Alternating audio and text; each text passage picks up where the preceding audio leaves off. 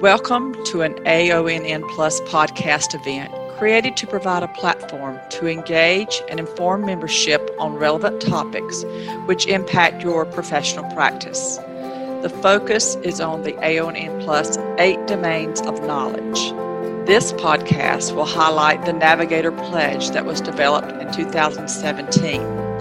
As a navigator, I pledge my head to share knowledge for informed decision-making, my heart to empower advocacy and loyalty, my hands to deliver compassion and remove barriers, my hope to embrace and preserve quality of life.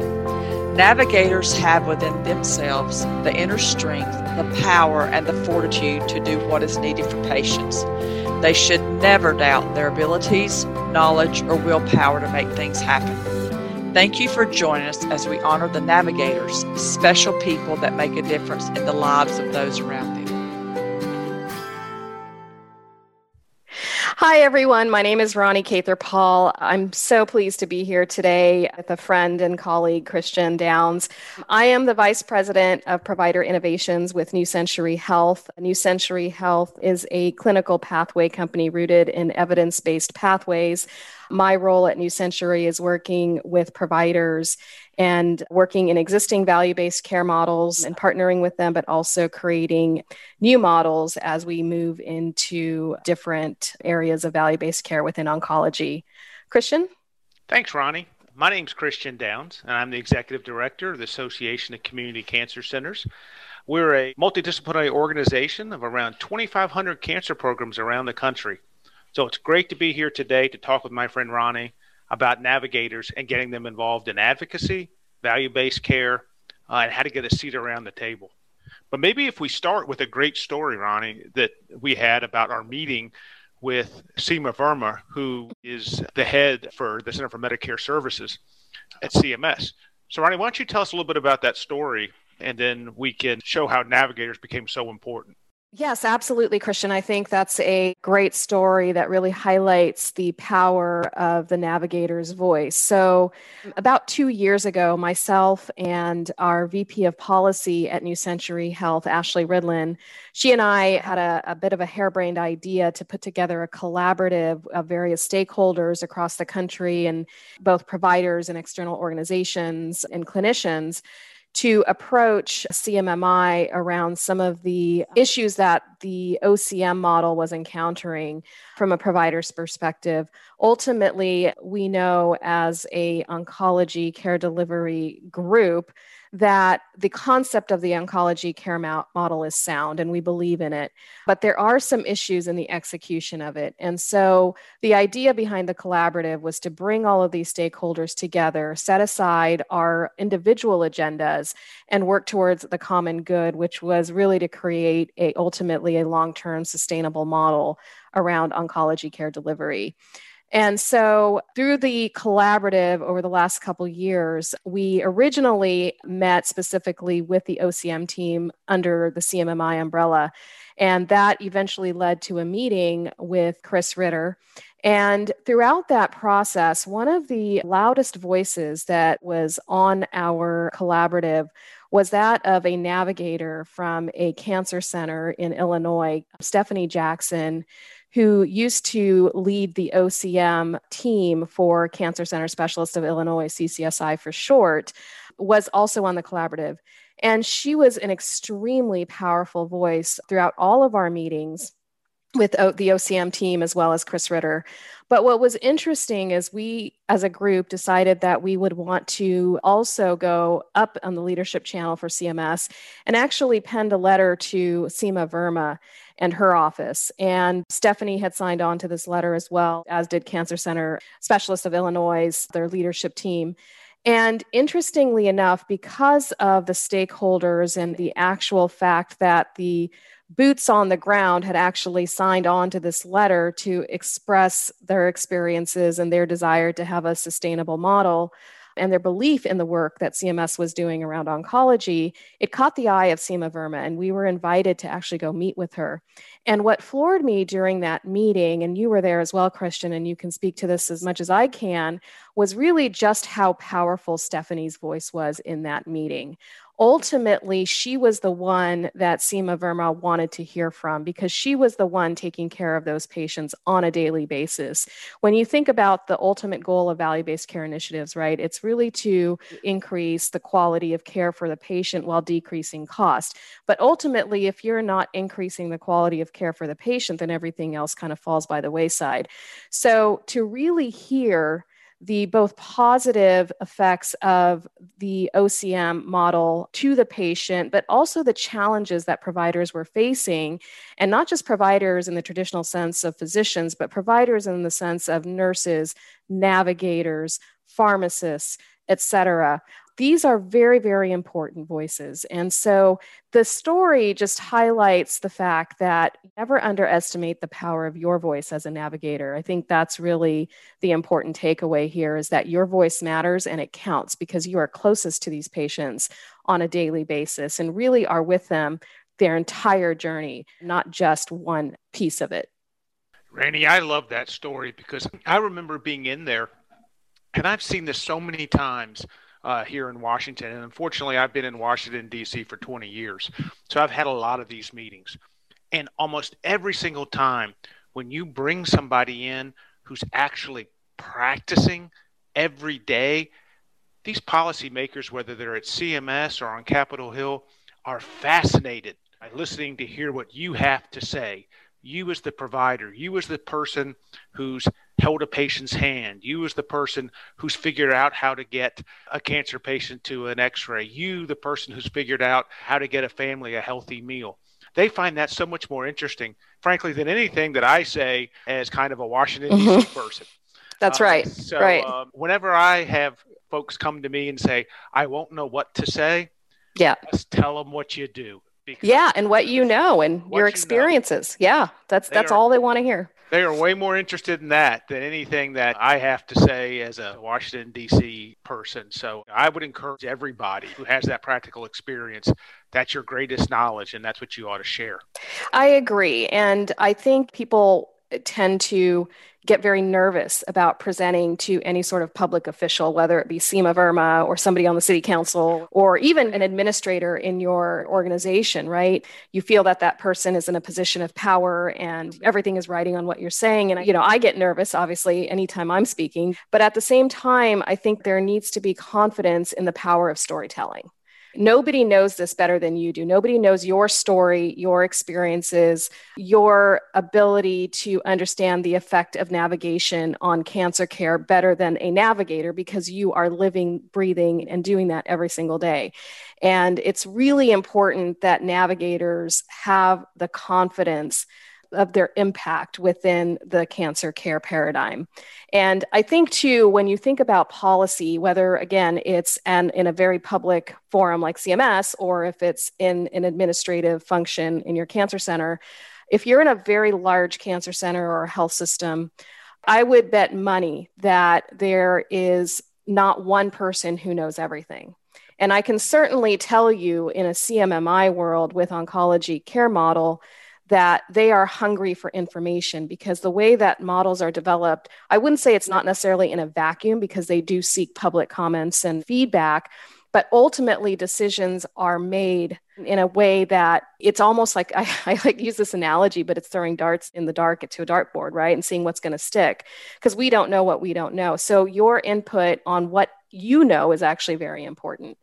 So let me ask you this, because that's interesting, because they've talked about the advocacy and how important professional navigators are to explaining the situation patients might be in and some of the challenges.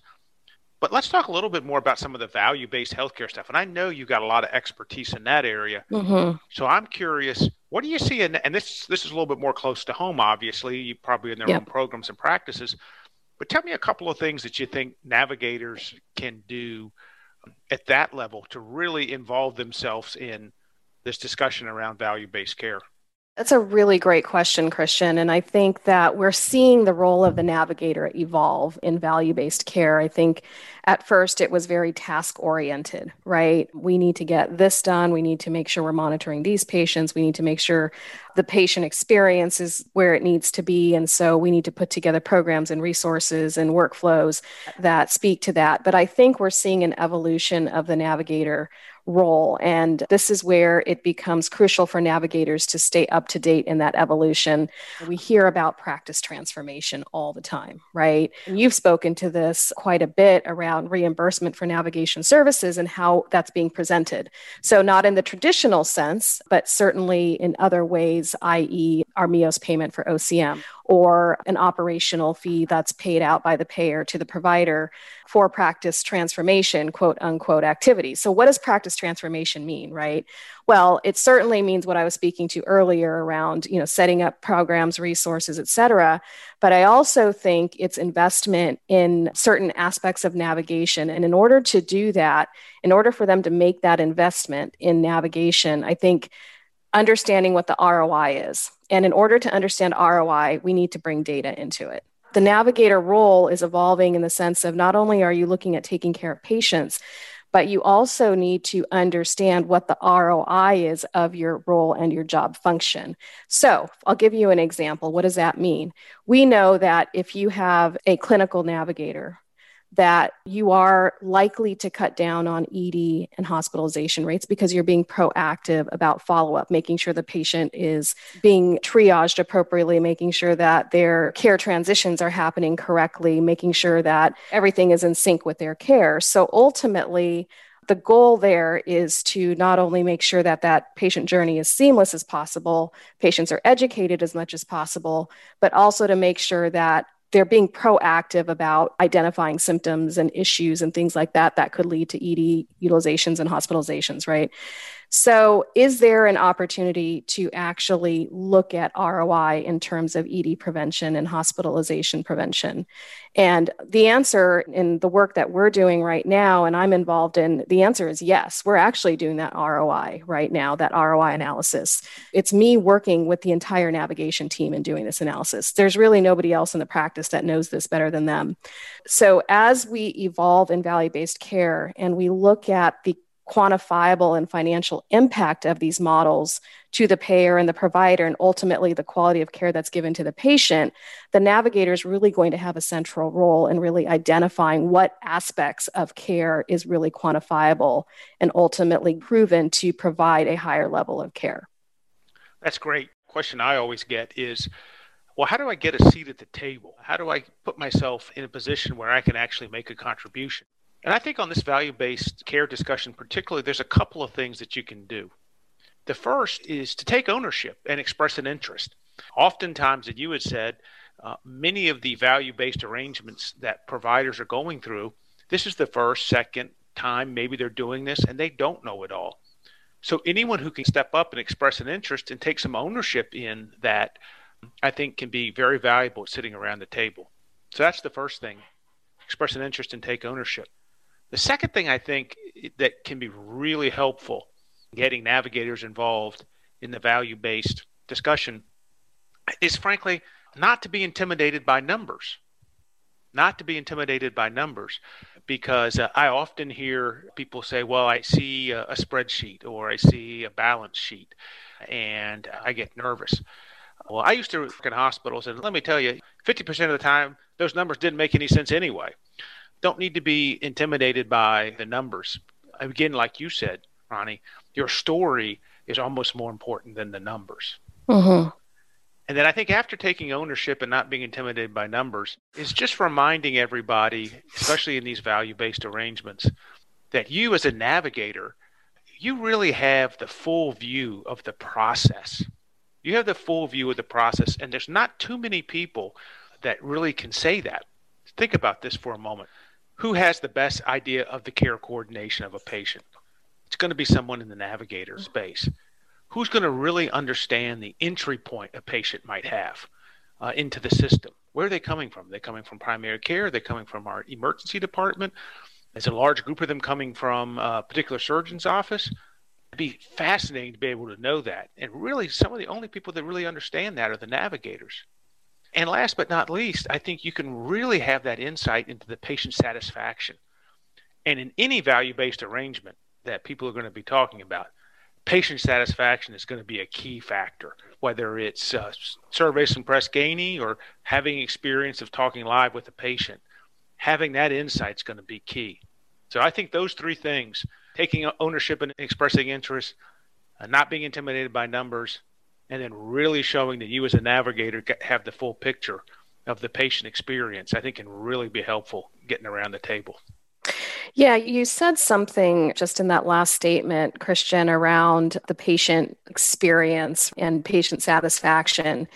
It's interesting because there's an element of value-based care, and especially we see this in OCM already, where they are in part of their quality measures is the patient experience, and they're actually adjudicated on this, and it's filled out by the patients. And there's a lot of guesswork involved as to how these surveys go out, but we know a lot more now than we did before. But essentially, these surveys that they send out evaluate 5 domains of the patient experience or patient satisfaction levels, the domains being access, effective communication, exchanging information, enabling patient self-management, and shared decision-making. Interestingly enough, all 5 of those domains are relatable to the navigator function. Every single one of those. So when you talk about the patient experience and patient satisfaction, it's really imperative that the navigator understands that their role has a lot to do with how these patients evaluate their experience with their cancer care. So there is a lot of power in the story that these navigators have. So I think that's the common thing. So Christian, let me ask you this. How does one get a seat at the table, particularly using AONN as a foundation to do so? Can you speak a little bit about that? Because it feels like there is some opportunity here where that can be supported through this organization. Yeah. Well, what I've experienced is that most people, when they want to get involved, they want to be able to contact other people who have the same interests they do. And that's the thing I love about AONN. Lots of resources available to people who want to be able to connect with other people like them. That can be both didactic material about how you do something or interactive material, like being on a webinar or listening to a podcast like we're doing here. So there's some really interesting things within this organization that allow you to grow and make a contribution either at your local institution or nationally. I totally agree with you. And I think AONN is an amazing organization that really allows for the navigator to not just contribute with the skills and knowledge that they already have, but if there's an area that you are wanting to build your knowledge around, the committees that AONN has are excellent grounds to do that. The only way that you're going to understand how you can actually contribute is to just get involved, right? I'll give you just a really quick personal story around this. So as many of you know, and some of you that are listening know as well, I come from a background of pharma, and pharma traditionally has a very big firewall between how we get involved with external organizations. And my role, particularly when I was in pharma, was working not in a sales capacity, but working in the advocacy group where I would be working very closely with organizations such as ACCC with Christian as well as AONN. And as I got deeper involved with AONN in terms of just attending the conferences, I have a unique level of interest in post-acute care and care transitions and navigation. And I just approached Tricia one time, Tricia, who you all know and love and very active in this organization, about the metrics committee that she was talking about on the big stage. And I said, hey, I'm really interested in this. How do I get more involved? It was a simple question that now has 2.5, 3 years later, has landed me on the leadership council for AONN, is getting involved in policy and advocacy work, is now very deep involved in the patient acuity tool that's being developed currently. So that simple question really led down this road for me that has been just an amazing journey of learning. And so it's as simple as that. So as you mentioned, we're in a virtual world, but the AONN Leadership Council, as well as all the resources and communication channels that are presented on the website, as well as all the social media outlets, there's no reason why you can't start getting involved now if you have a keen interest to do so. Ronnie, that's great. Great ideas. And just to summarize real quick, we've all expressed our interest in our story that we had with Seema Verma and how important and gripping the testimony of the patient navigator was. Then we talked a little bit about how important the patient navigator can be in some of these value-based arrangements. That's where you mentioned their experience and story can be there. I talked a little bit about how when you want to get around a seat at the table, to focus on taking ownership and expressing your interest, as well as bringing to the forefront the fact that you really have that whole view. And I think we can all agree that AONN can wrap this up in a nice way with resources available to anyone interested. That's right. I'm looking forward to the next few years as we really, really see the effects of value-based care and really see this navigator role evolve and get elevated. And we're just starting, and AONN is just starting their work really on what could be. And so very excited to be a part of it, and really great to have you, Christian. I know you and I go back a few years, and it's great. It takes a village, really an army, if you really want to be truthful. And so it's been great being part of AONN and helping with that. All right, let's do this again soon. Absolutely. Love it. Anytime. Thanks, Ronnie. Thanks, Christian. Thank you for joining AONN Plus and today's engagement with key knowledge leaders. To enhance your navigation practice or program, please visit aonnonline.org for other navigation tools, education, and best practices to advance the role of patient navigation in cancer care across the care continuum.